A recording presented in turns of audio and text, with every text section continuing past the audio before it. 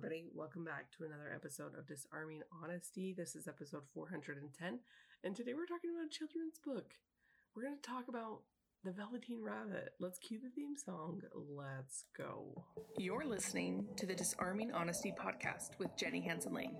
I spent the last decade or so studying emotional intelligence and the connection that it has to the entrepreneurial world. Join us on this journey as we use every day as our teacher, as we pursue our highest vision of ourselves. The show is dedicated to vulnerability and mindset as we explore the necessary paradigm shifts it takes to change our lives and pivot into profiting from our passions. No more playing small with our dreams. Let's go. Thank you for pressing play on this episode. I shot a wedding today.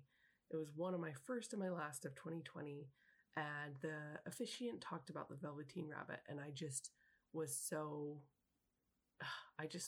excited about it. And the moral of the story was, the Velveteen Rabbit could never enjoy the beauty of being real had he not been broken open by the experience of vulnerability. So one of the morals of the story is that we can become real through our connections, the process of being connected. Another moral of the story, it just got me thinking because the officiant talked about how messy people are. And if we can go into a marriage understanding that people are complex and messy, it's so much more enjoyable.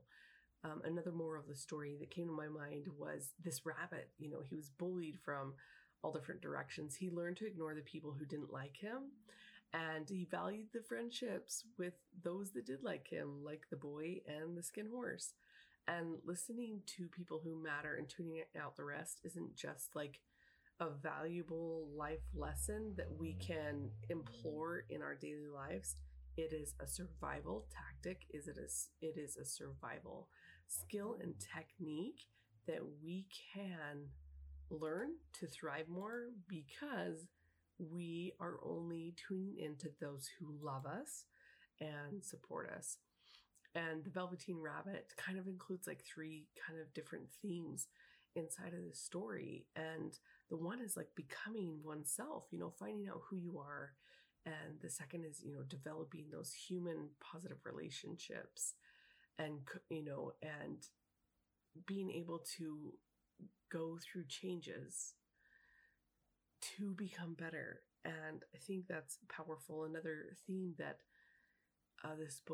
this book addresses is coping with the changing dynamics of the world. I feel like that is so pertinent for today and what we're going through in our life. And this is kind of a sad book because this rabbit's grieving for this boy, and the boy has forgotten the rabbit after he gets a new bunny. Like, how many times have we done that with toys when we were little?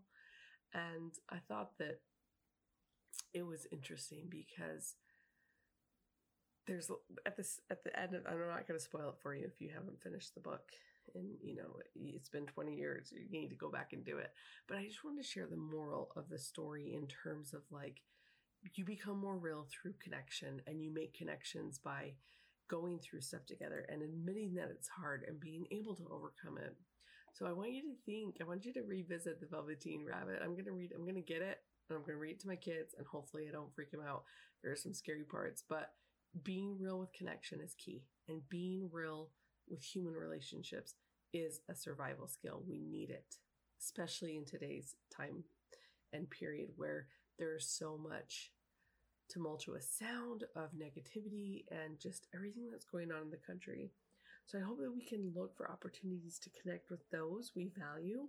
And if someone's not in our corner, all we need to say is, I'm sorry, it's not for you. All right, you guys, I love you. Peace out.